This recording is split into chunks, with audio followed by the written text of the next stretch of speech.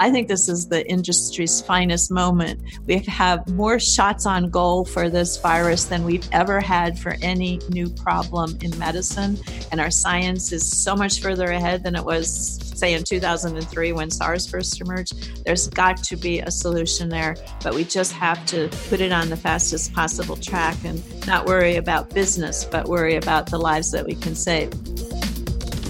Is there an upside scenario where we could be able to have thousands of subjects dosed and have that data set to submit to the FDA for an accelerated approval next year in 21? Yes, that is possible. It will require that everything goes to plan. Welcome to our podcast about biotechnology breakthroughs, the DNA of all living things, and the DNA of scientists, companies, and patients who make miracles happen. I'm Jim Greenwood, and you're listening to I Am Bio. In normal times, developing a traditional vaccine can take 5, 10, even 15 years. A lot of experiments and tests have to be done on the bug you're trying to beat before the FDA will let them inject an actual live or weakened virus into your bloodstream. But what if scientists never even had to see the virus to beat it? What if biotech researchers could capture the virus's genetic sequence and make the vaccine using a breakthrough called messenger RNA? Today, we're going to talk to the leader of an extraordinary group of scientists in Cambridge, Massachusetts. He and his team plan to eradicate the coronavirus without ever having to put it under a microscope in their lab. The company is called Moderna, and seemingly overnight, this biotech sped the very first novel coronavirus vaccine into clinical trials. 2 weeks ago, the first participant was injected in Seattle after Moderna rapidly unlocked the mysteries of a virus that only found its way into humans in December. Today, we are so excited and hopeful to be joined by Stéphane Bancel, the CEO of Moderna. Welcome to I Am Bio. Jim, thank you for having me. So you finalized the sequence for this virus just 2 days after getting it from the NIH. 25 days later, you had this potential vaccine manufactured. 2 weeks after that, the quality and analytical testing was completed. A week later, the FDA authorized the clinical trial, which is now ongoing. At a time when America needs a hero, I guess you're the Flash. You guys were on the job in a remarkable way in January while the world slept. So would you talk about this historic speed with which you turned the viral sequence into a potential vaccine? Yes, Jim. So let me talk first about what happened, and then how could we make it happen? Why did it happen so fast?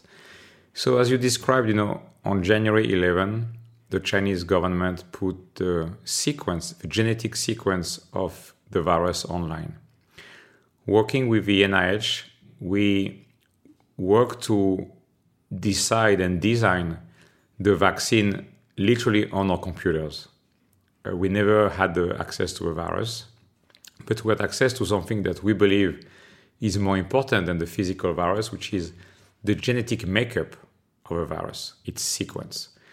And so our teams worked both in Boston and at the NIH down in DC. And then they compared notes.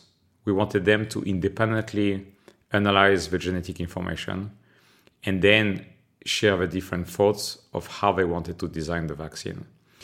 And what is very encouraging is that both teams independently came to exactly picking the same antigen, the same protein of a virus they thought was the most potent vaccine they could design. And so on January the 13th, we basically locked down, again on the computer, the entire design of Moderna's vaccine.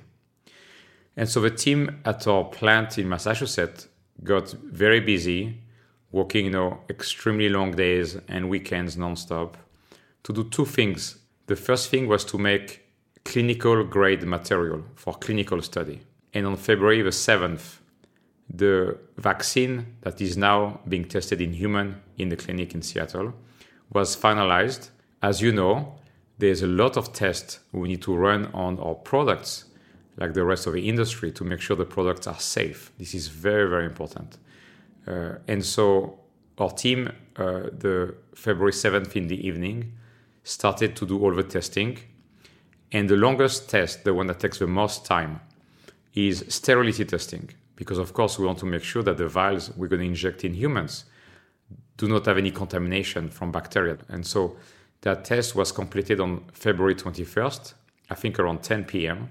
So in parallel to that clinical grade material preparation, our teams very quickly made non-clinical product, i.e. product to be used in animal testing.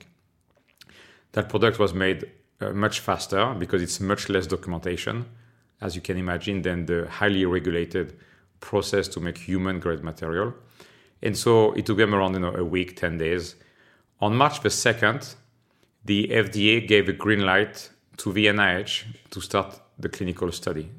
And so the NIH worked very aggressively to get the sites up and running, go through ethics committees, and also, of course, to start screening volunteers to make sure that they did fit the criteria of enrollment into the study. Those studies are extremely controlled, as you know, and we want to make sure that people qualify for those studies. So there's a lot of criteria that are set to ensure people are very healthy and in a good shape. And those tests were done in parallel to the sites getting ready. So that on Monday, March the 16th, just 63 days from having the sequence published online, we were able to start dosing the first healthy subject in Seattle. And so I often get the question, well, usually you would have taken, 12 months, 18 months for traditional technologies to start a clinical trial. So how could you go so fast? There are a few reasons. The first one is, of course, our science, our technology.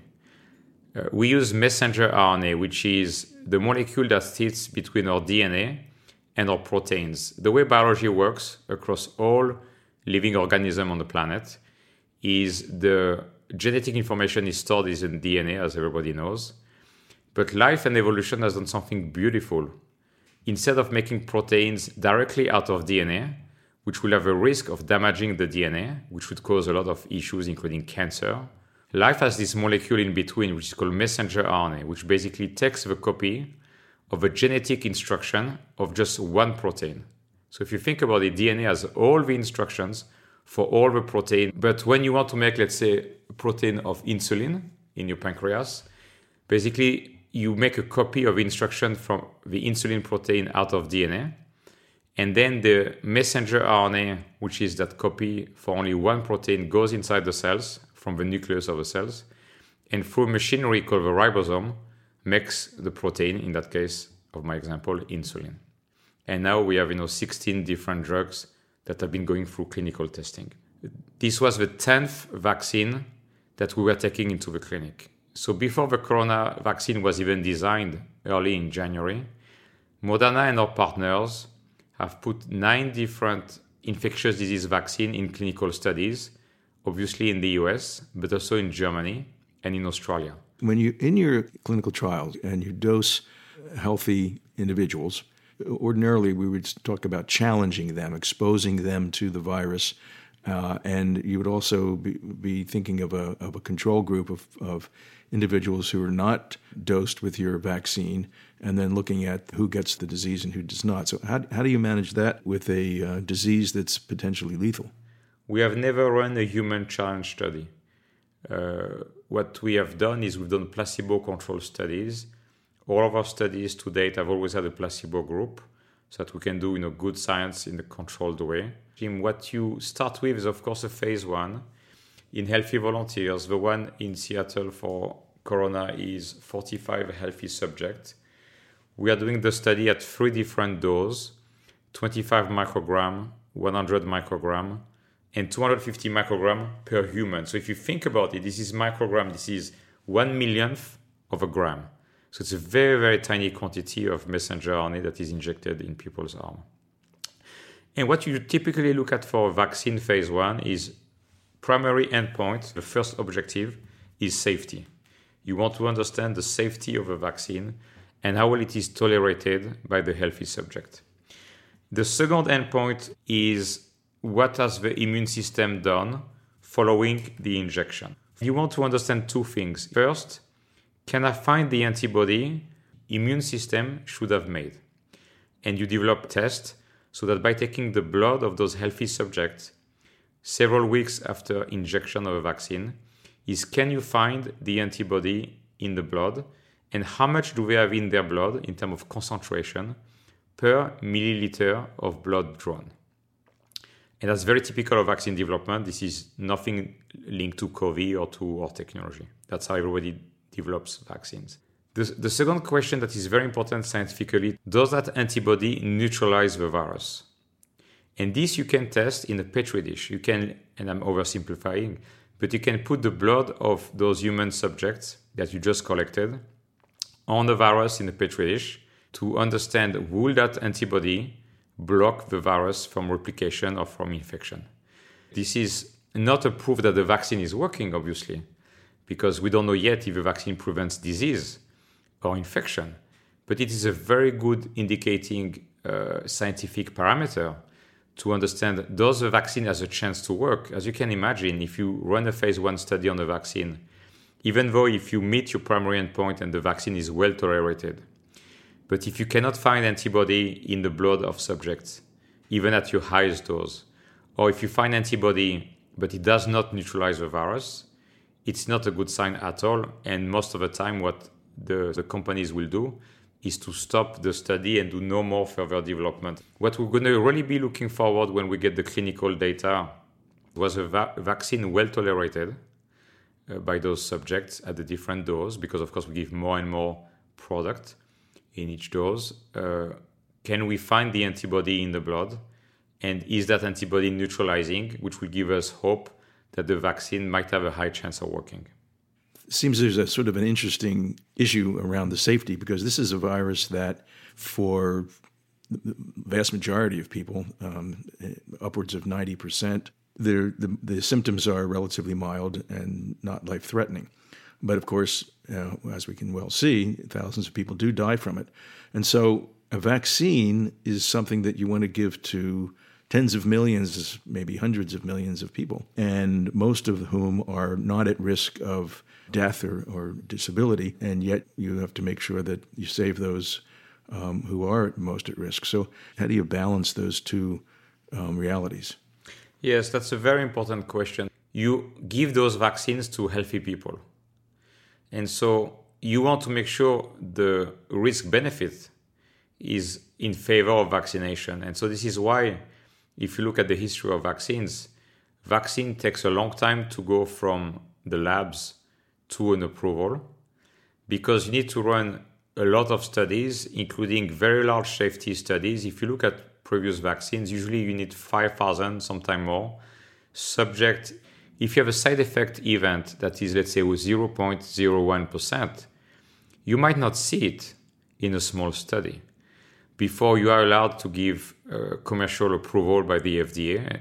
And then you have the right to sell it to hundreds of millions of people overnight. And of course, if there is a rare event that you will not have seen in your small studies, we could have on our hands a very bad public health outcome, which of course nobody wants. And so safety is always with vaccines the number one priority of everybody. And so what is interesting about our platform is that because messenger RNA is an information molecule and it is made always from the 4 basic letters of life, the 4 genetic letters. And so if you think about it, to the human body, our technology looks the same. We use the same chemistry to make our synthetic messenger RNA.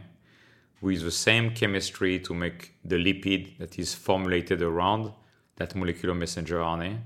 It's made in the same factory with the same manufacturing process by the same team, looking at the same tests for analytical testing. But safety is always the number one focus for vaccines.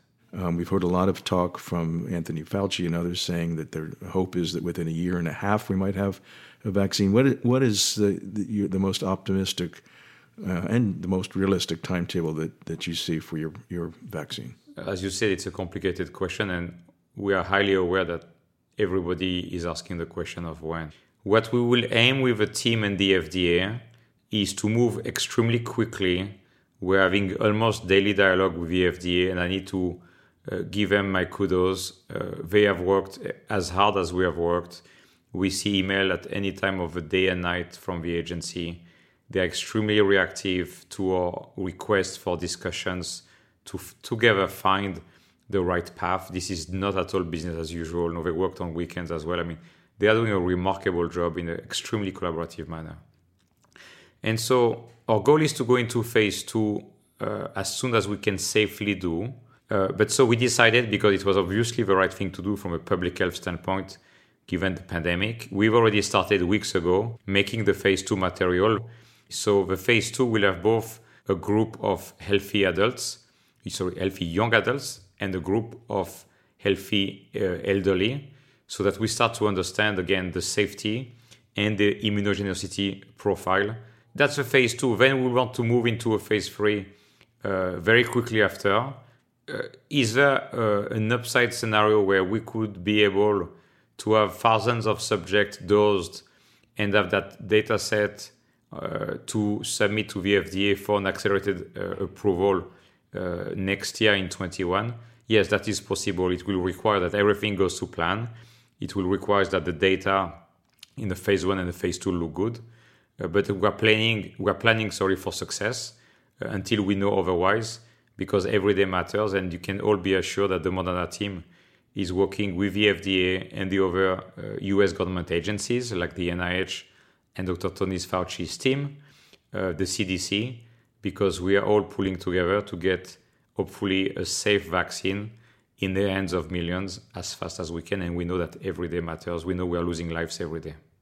So some of the critics of our industry made assumptions that the drug industry would set very high prices for its products and price gouge and take advantage of the desperation of patients and so forth. And it's a sad fact of reality that we have people that they take that sort of cynical approach. So how will Moderna make sure that the vaccine, should it succeed, and we all pray that it will be affordable and accessible to every single person who needs it, which is essentially everyone on the planet? So that's a great question. So we do understand that this is an extreme public health situation, and we take that very seriously. As you can imagine, we are right now focusing on getting to a phase 2, planning already for a phase 3, making the phase 3 material. So the entire team is basically with our head down doing the work to save every day. So we have not had, detailed discussions about pricing. It's just we don't have the time, number one, given the other priorities we have, and doing it so early is just not appropriate. What I can tell you is we are highly aware this is a public health pandemic. We believe this is not going to go away quickly. So we believe a vaccine is a critical component of public health action to stop this pandemic. We will work with government agencies to make sure that it is affordable. If you look at what the government has done with the diagnostic industry, the government is basically paying for it so that to the consumer, to the American citizens, this is available for free. The government has stepped in so that people with insurance or without insurance will have access to the product. So I could see a similar template being done here as we get closer to an approval. Some folks wonder two things. One, if I contract the disease and I recover, in the absence of a vaccine, am I subject to getting reinfected and having the symptoms again, a second time? And the second question is, if the vaccine works and I'm injected with it and I'm protected, for how long would that protection last? Would this be something that lasts a lifetime? Or is it something that would have to be done annually? Or unlike the flu virus, which seems to change annually, I think I've seen that the coronavirus is not evolving or mutating as much. So can you address those issues? Sure. Let me take them in order. We currently believe, and I want to be careful because we're still learning every day about the virus, but it is currently believed by the scientific community that you should have immunity for some time. We don't know how long the time is, but we believe it is possible that if people have been infected and have turned seropositive, to the virus that they should be protected for some time. That time is still unknown. In case of the vaccination, in terms of how long would people be protected if they get vaccinated, it is still too early to know. But I think it depends both on the technology of messenger RNA, for which we don't have enough duration data available because, the company is not 20 years old and with a 10-year-old product on the market. So we don't have that type of scientific data to make a definitive statement. It is really hard to know how long immunity will protect you. And so we'll have just to see and to monitor the data, to learn as we go.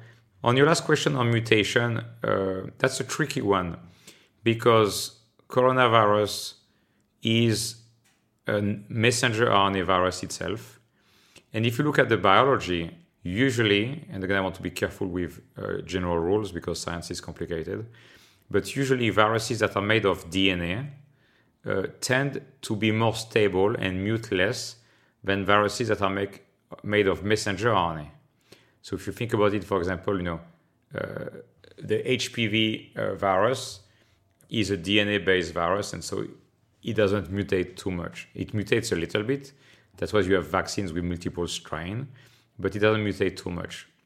The other extreme, of course, is flu, who, as we all know, with our annual seasonal shot, mutates quite a lot. It's an mRNA virus, so it's a highly unstable molecule.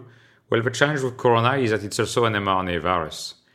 Actually, we have our teams working with academic labs and government labs that are actually tracking on a daily basis the different sequences that are shared publicly of a virus. And we have already seen some mutations of the virus. They are currently in locations of the genetic makeup of a virus that are not impacting, we believe, the potential potency of a vaccine.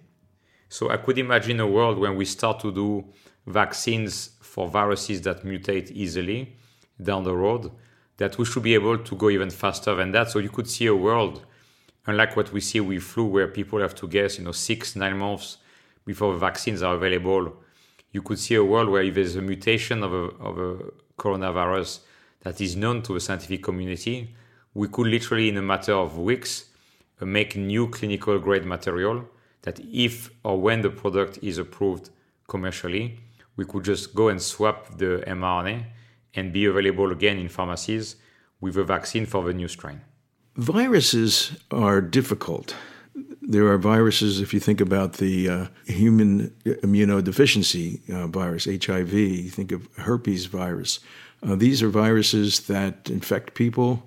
We have some protections now against HIV, but the science has not been able to actually create vaccines or treatments that are curative for those viruses. What is the difficulty about trying to combat viruses? So you're raising a good point. So if you look at the wonderful vaccines that have been developed in the last 100 plus years since Monsieur Pasteur did the first inoculation for rabies, those have been mostly viruses that are not too complicated. The challenge with some of the viruses you mentioned, those are very complex viruses. Most of them are DNA viruses, and they have been really hard to crack. One of the things that excites us a lot about messenger RNA as a new technology for vaccine that we think is going to be over time extremely disruptive to the older technology for vaccines is we are not limited to the number of mRNA that we can put in one vial. The thing that I think is remarkable that very few people in the public appreciate is if you look at the last 40 years, since the early 80s, there has been 2 to 3 new viruses discovered per scientist in the world each year. For less than 5% of those viruses, there is a vaccine available on the market today.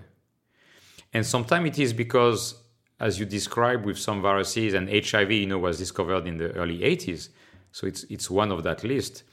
The biology has been so complicated that despite hundreds, if not thousands of scientists working around the world, a lot of biotech companies and pharmaceutical companies working on them. Foundations like the Gates Foundation, investing hundreds of millions of dollars trying to find a vaccine against HIV. We as a scientific community have so far failed. Think about Zika. The biology of Zika is not that complicated. The world should have a Zika vaccine approved today. There are still thousands of kids every year around the world that are born with microcephalia, and this will continue until we have a vaccine. Will Moderna, I know Moderna is working on a lot of projects, including, I believe, some cancers that you're going after as well. What's the future of your company? Are you going to be going after some of these very complicated viruses that are sexually spread? Tell us about the pipeline and the future for your company. Yes, so today we are working on infectious disease vaccines. We have 5 medicines in the clinic right now in immuno-oncology, where our scientific thesis is where can we use messenger RNA to complement the wonderful clinical outcomes. We have a personalized cancer vaccine where we make a product that is designed for each patient differently, that is based on the DNA sequencing of the cancer cell of every different patient, where we, in around 40, 50 days, make a product just for one human being at a time. Our goal is to be able to, over time, create, several dozens vaccines with this technology that we believe should be able to help prevent disease in millions and millions of people. You talked about your scientists working day and night on this. How are you keeping them safe in the midst of this virus itself? Because they have families to return to, and they can't be locked down the way the rest of us are. Yes, so that's one of the challenge for, I would say, all of us in the biotech pharma industry, is that because of what we do, we cannot stop working. And so what we try to do at Moderna, and this is an evolving picture and it's complicated because we learn more and more every day, is all the employees who, because of what they do, can work from home, as we speak, working from home. We're using, all technologies available from, video conferencing and so on to keep the company running.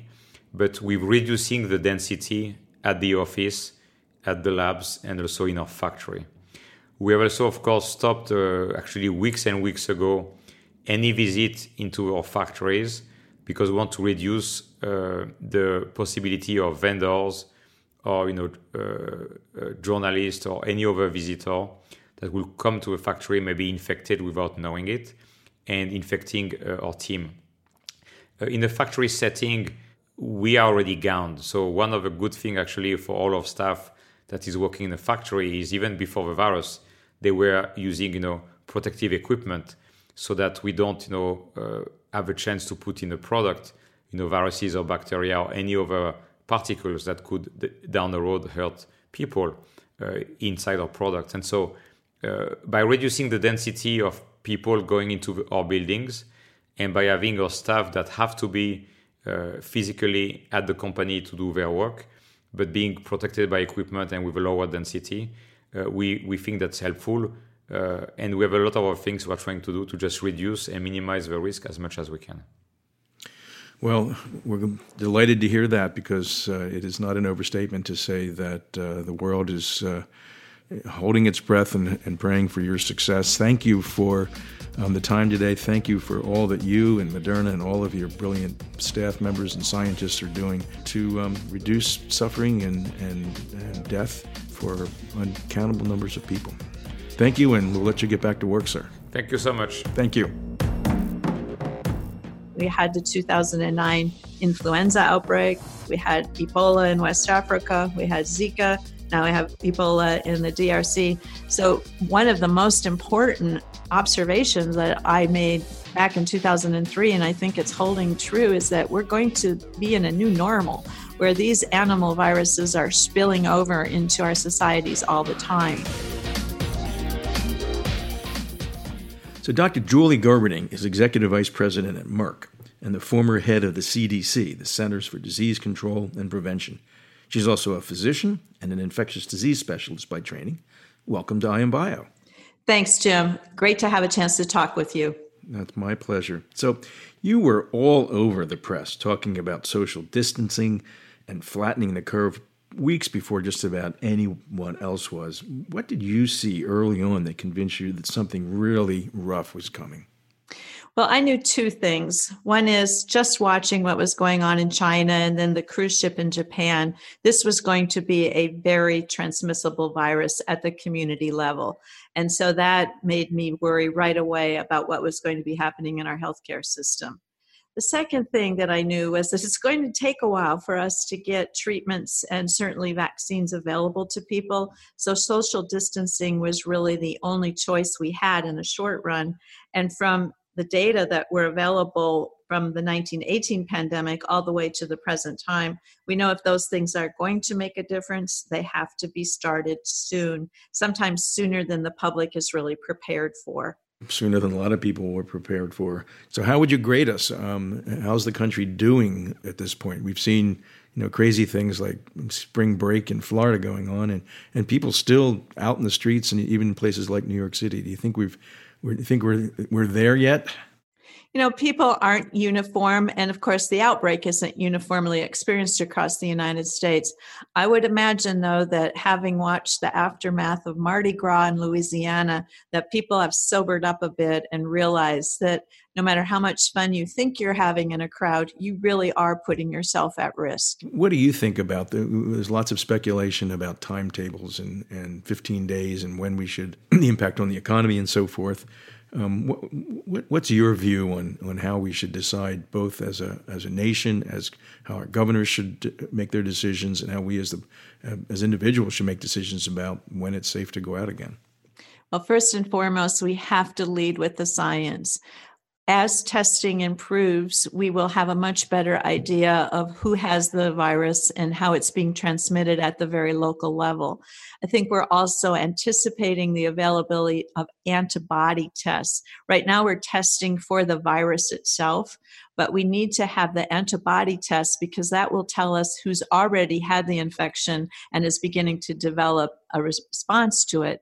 That's kind of a way of figuring out what's the bottom of the iceberg.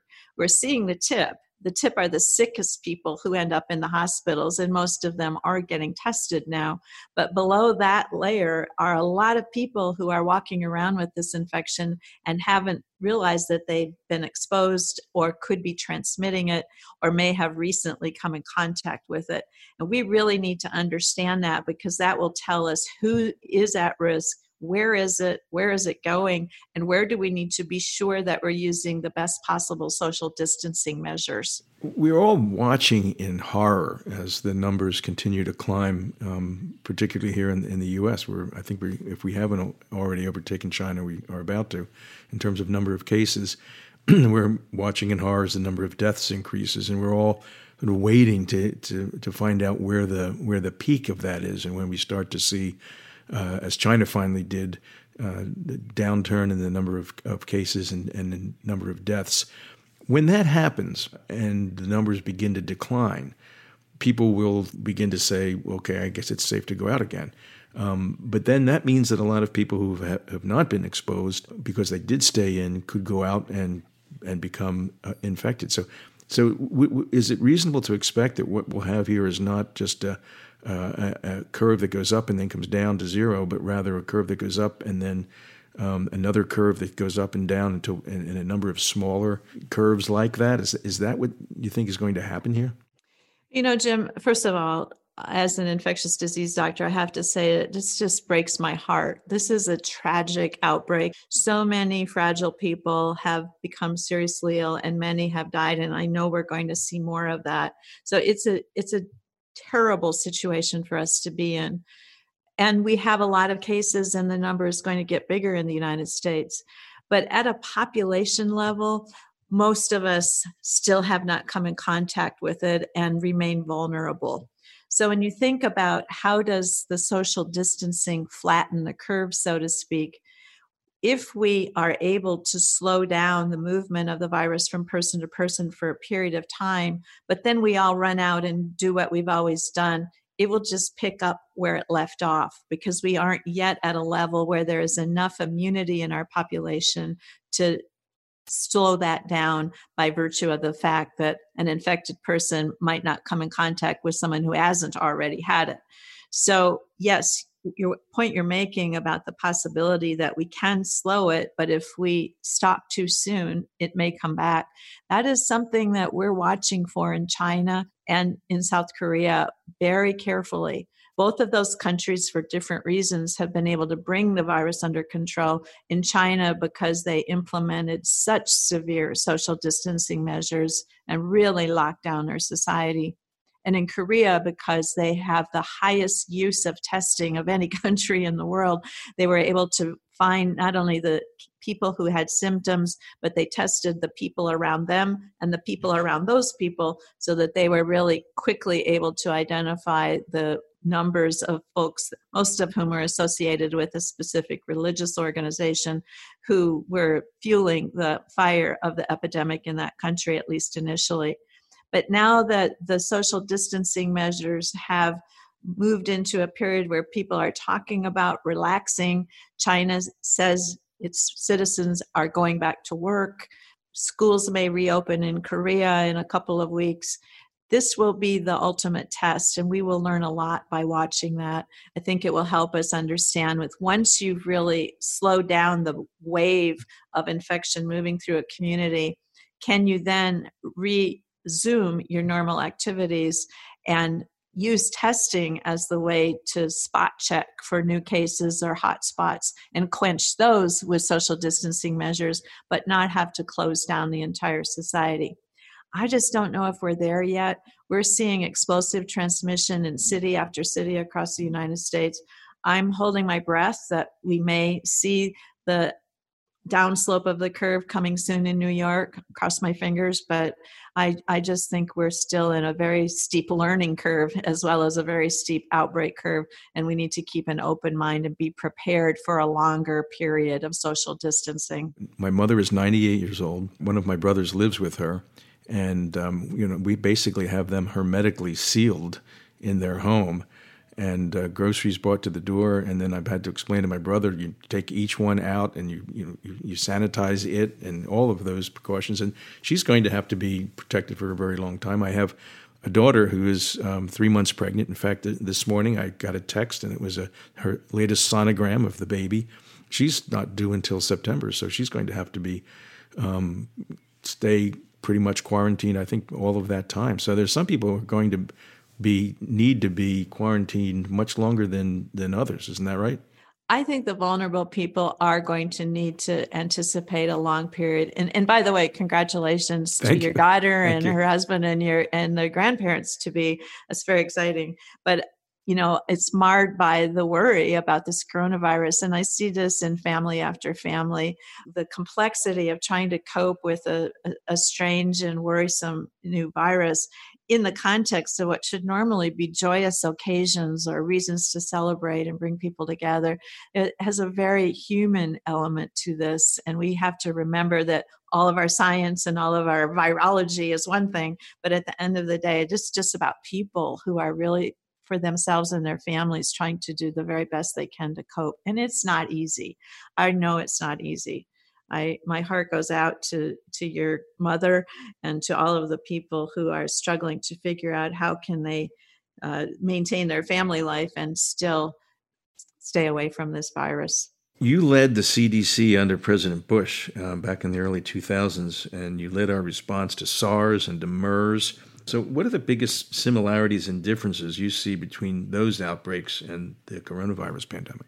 Jim, first of all, I did serve in the Bush administration, and we had so many outbreaks during that period of time. It was SARS, but it was also monkeypox, and we had a mad cow catastrophe on Christmas Eve one year, and we had West Nile virus march across the United States and so forth. So it was really one outbreak after another. And of course, that's continued up until the present time. We had the 2009 influenza outbreak. We had Ebola in West Africa. We had Zika. Now we have Ebola in the DRC. So one of the most important observations that I made back in 2003, and I think it's holding true, is that we're going to be in a new normal where these animal viruses are spilling over into our societies all the time. in 2003, SARS came as a huge surprise. Most of us had never heard of or thought about coronaviruses in the world. And then here was this dreadful one moving through communities and hospitals and affecting so many health workers and vulnerable patients. And we were really not prepared to deal with it at all. We had the luxury of intense global cooperation from many of the Asian countries that were affected early on. And some important lessons were learned by just observing what happened in the hospital environment and how much infection control measures were relevant to the control and protection of not only patients, but their visitors and the health workers who were taking care of them. But ultimately, SARS also taught us how incredibly globally connected we are. The initial outbreak for SARS on a global basis really occurred in a hotel in Hong Kong, where one very sick, unfortunate patient went and stayed in the hotel for a few days. And while he was there, 11 travelers who happened to be staying in the same hotel contracted the virus, and they went back to their home countries, and literally overnight that virus moved to 11 countries around the world and initiated the first cascade of infections.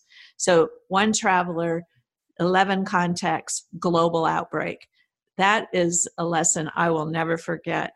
And it goes back to what we talked about earlier, why I was so convinced that this coronavirus was going to be particularly severe, is that the speed with which it was moving was even faster than we saw with SARS in 2003. But I think one of the other really important lessons learned in 2003 was that in a time like this, trust is everything.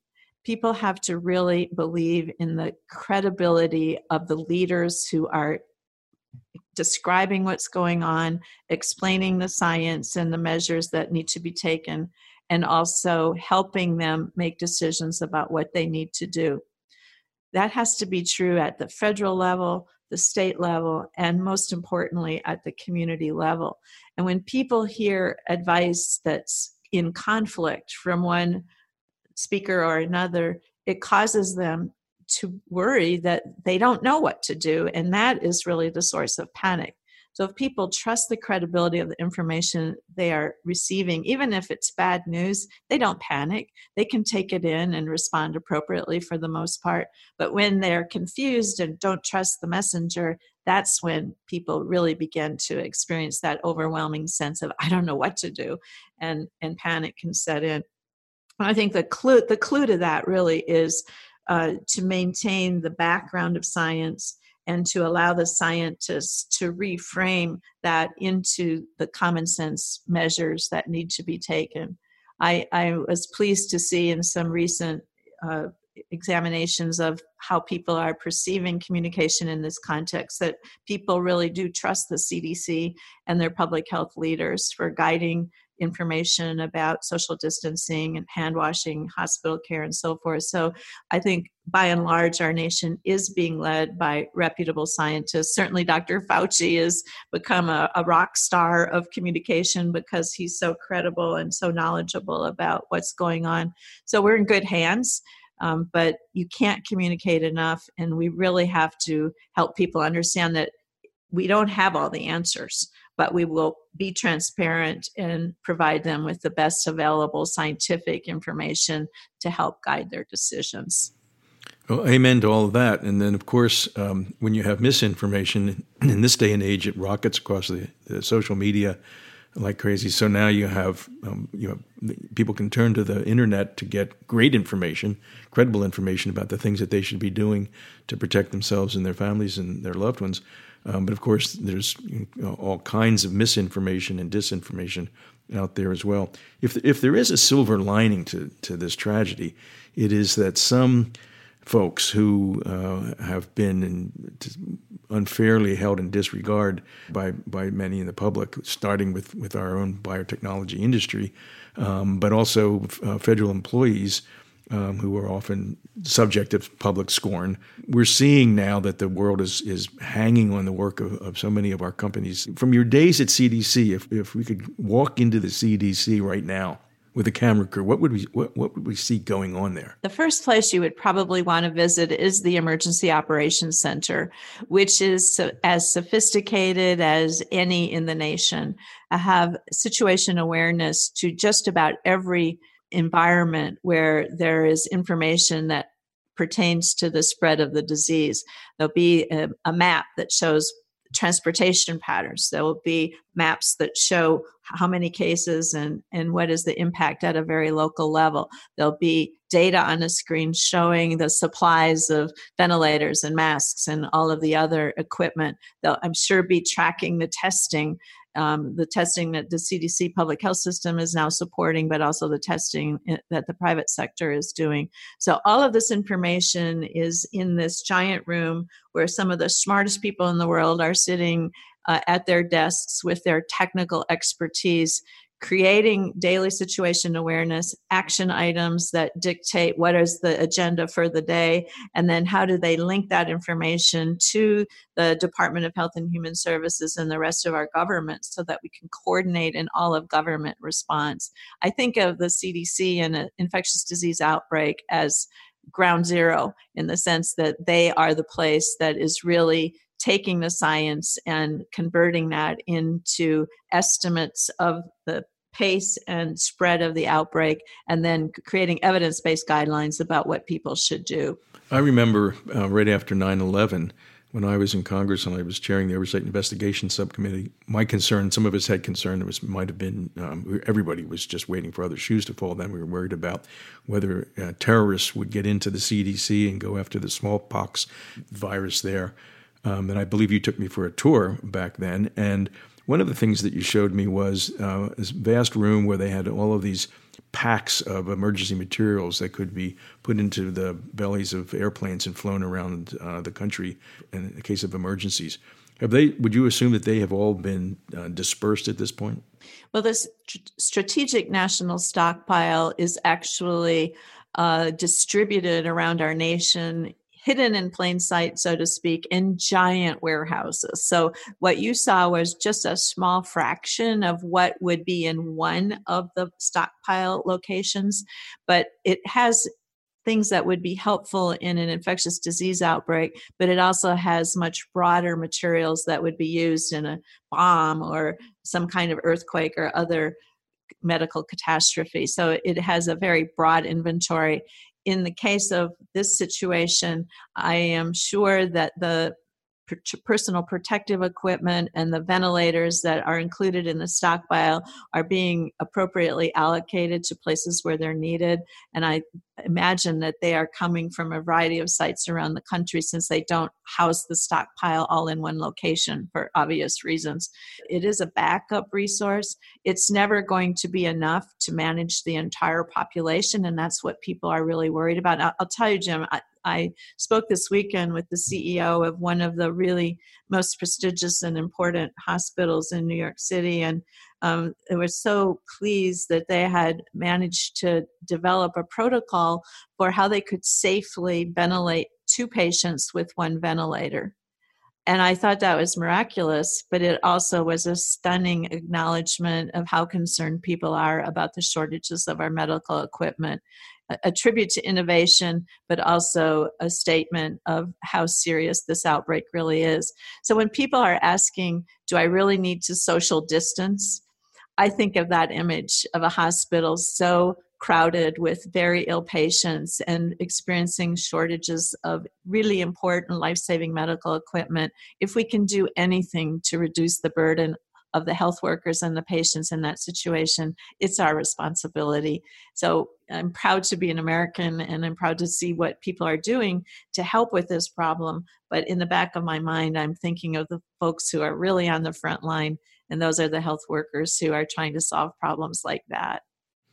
Well, of course, also on the front line are dozens of biotech companies. This Tuesday and Wednesday, we at BIO put on a summit where we had something like 45 of our member companies who were engaged in looking for diagnostics and therapeutics and vaccines to come together and share information, think about how they can share capacity, manufacturing capacity, just to make sure that we can get these medicines to people who need them as soon as possible. What's your most optimistic hope about when you think we might be able to see drugs that will treat patients that are experiencing respiratory distress already and protect people in the short term with antibodies and in the long term with vaccines?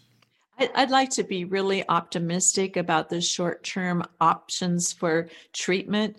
I can't believe that among all the antivirals that the companies have on their shelves or in the marketplace and all of the other interventions, either against the virus or against the exaggerated immune response that occurs in the sickest patients, that we have some things that we can get out there quickly, but we need to do that with the appropriate clinical trials. I think this is the industry's finest moment. We have more shots on goal for this virus than we've ever had for any new problem in medicine, and our science is so much further ahead than it was, say, in 2003 when SARS first emerged. There's got to be a solution there, but we just have to put it on the fastest possible track and not worry about business, but worry about the lives that we can save. Now, for vaccines, it's a little bit different because vaccine problem is a situation where we have to be sure it's absolutely safe because we're going to be using it in very healthy people, and it takes a long time to do that right. So Merck learned that in the context of Erbevo, the vaccine that we just got licensed for prevention of Ebola virus infection. We first tested the virus during the West Africa outbreak in 2014, and despite the fact that we put it on the fastest possible track for licensure and manufacturing, we didn't get full licensure from the US FDA until December of 2019. So that was a very long time to go from great idea to full licensure. It won't take that long to get a vaccine for coronavirus out into people's arms, but it's going to take at least a year. And hopefully we can move it in a direction as fast as possible so that the manufacturing can be scaled at the same time. Because it's not going to do us much good to have a vaccine if we can't make enough of it to really have an impact in the population. Well, there's a related issue, which is the whole issue of antibiotic resistance. It's been a struggle for companies to be able to come up with new antibiotics for both scientific and commercial economic reasons. But we're seeing that some of there's a secondary infections to some of the coronavirus patients from with antibiotic resistance. So what are your thoughts about there? Are we going to be able to counter that as well? Well, Jim, the problem of superbugs, very drug-resistant bacteria, complicating the care of hospital patients is a known problem. It's a predictable surprise in this context. But many people don't realize that when a coronavirus patient is hospitalized, and especially if they're hospitalized in intensive care and have many interventions, intravenous lines, a ventilator, etc., that they're at high risk for acquiring the secondary bacterial infections in the hospital. In fact, the early data indicate about 1 in 7 of the coronavirus patients who are hospitalized are actually succumbing to these secondary infections. So we need antibiotics in addition to antivirals and coronavirus vaccines. And we have some, but we don't have enough, and we don't have the pipeline of these antibiotics that we need. It's an example where the incentives for developing them have not kept pace with the realities of the hospital reimbursement system. So there are hospitals now that don't have the antibiotics they're going to need for these patients because their formularies haven't accommodated them because they don't have the ability to get reimbursed if they use them. And that's just a shame.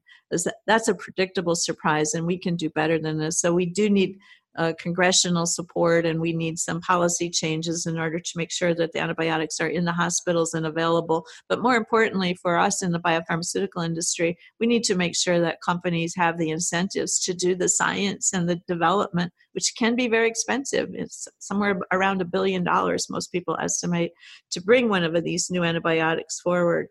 Just in the last year, as you know, 3 companies have gone out of business or failed financially because they just can't make a case for bringing these very important antibiotics to the market. I've been serving for the last 5 or 6 years on a bipartisan biodefense panel that's been co-chaired by Tom Ridge, former Homeland Security Secretary and Governor of Pennsylvania, along with former Senators Lieberman and Daschle and others. And we've been saying for 5 years it's not a question of if this is going to happen, it's a question of when it's going to happen. And we made hundreds of recommendations to the Congress and to administrations about what to do, and most of which were unfortunately not accepted and acted upon. So, and we said, for whatever, please don't do what Congress so frequently does, is lock the doors after the horses are gone. But in this case, the horses are gone, but hopefully Congress will learn from this, and administrations will learn that this will not be the last of these. It'll happen again. So I know everyone in the world wants to talk with you, and they wish they could get you in your studios, where actually fewer and fewer people are these days.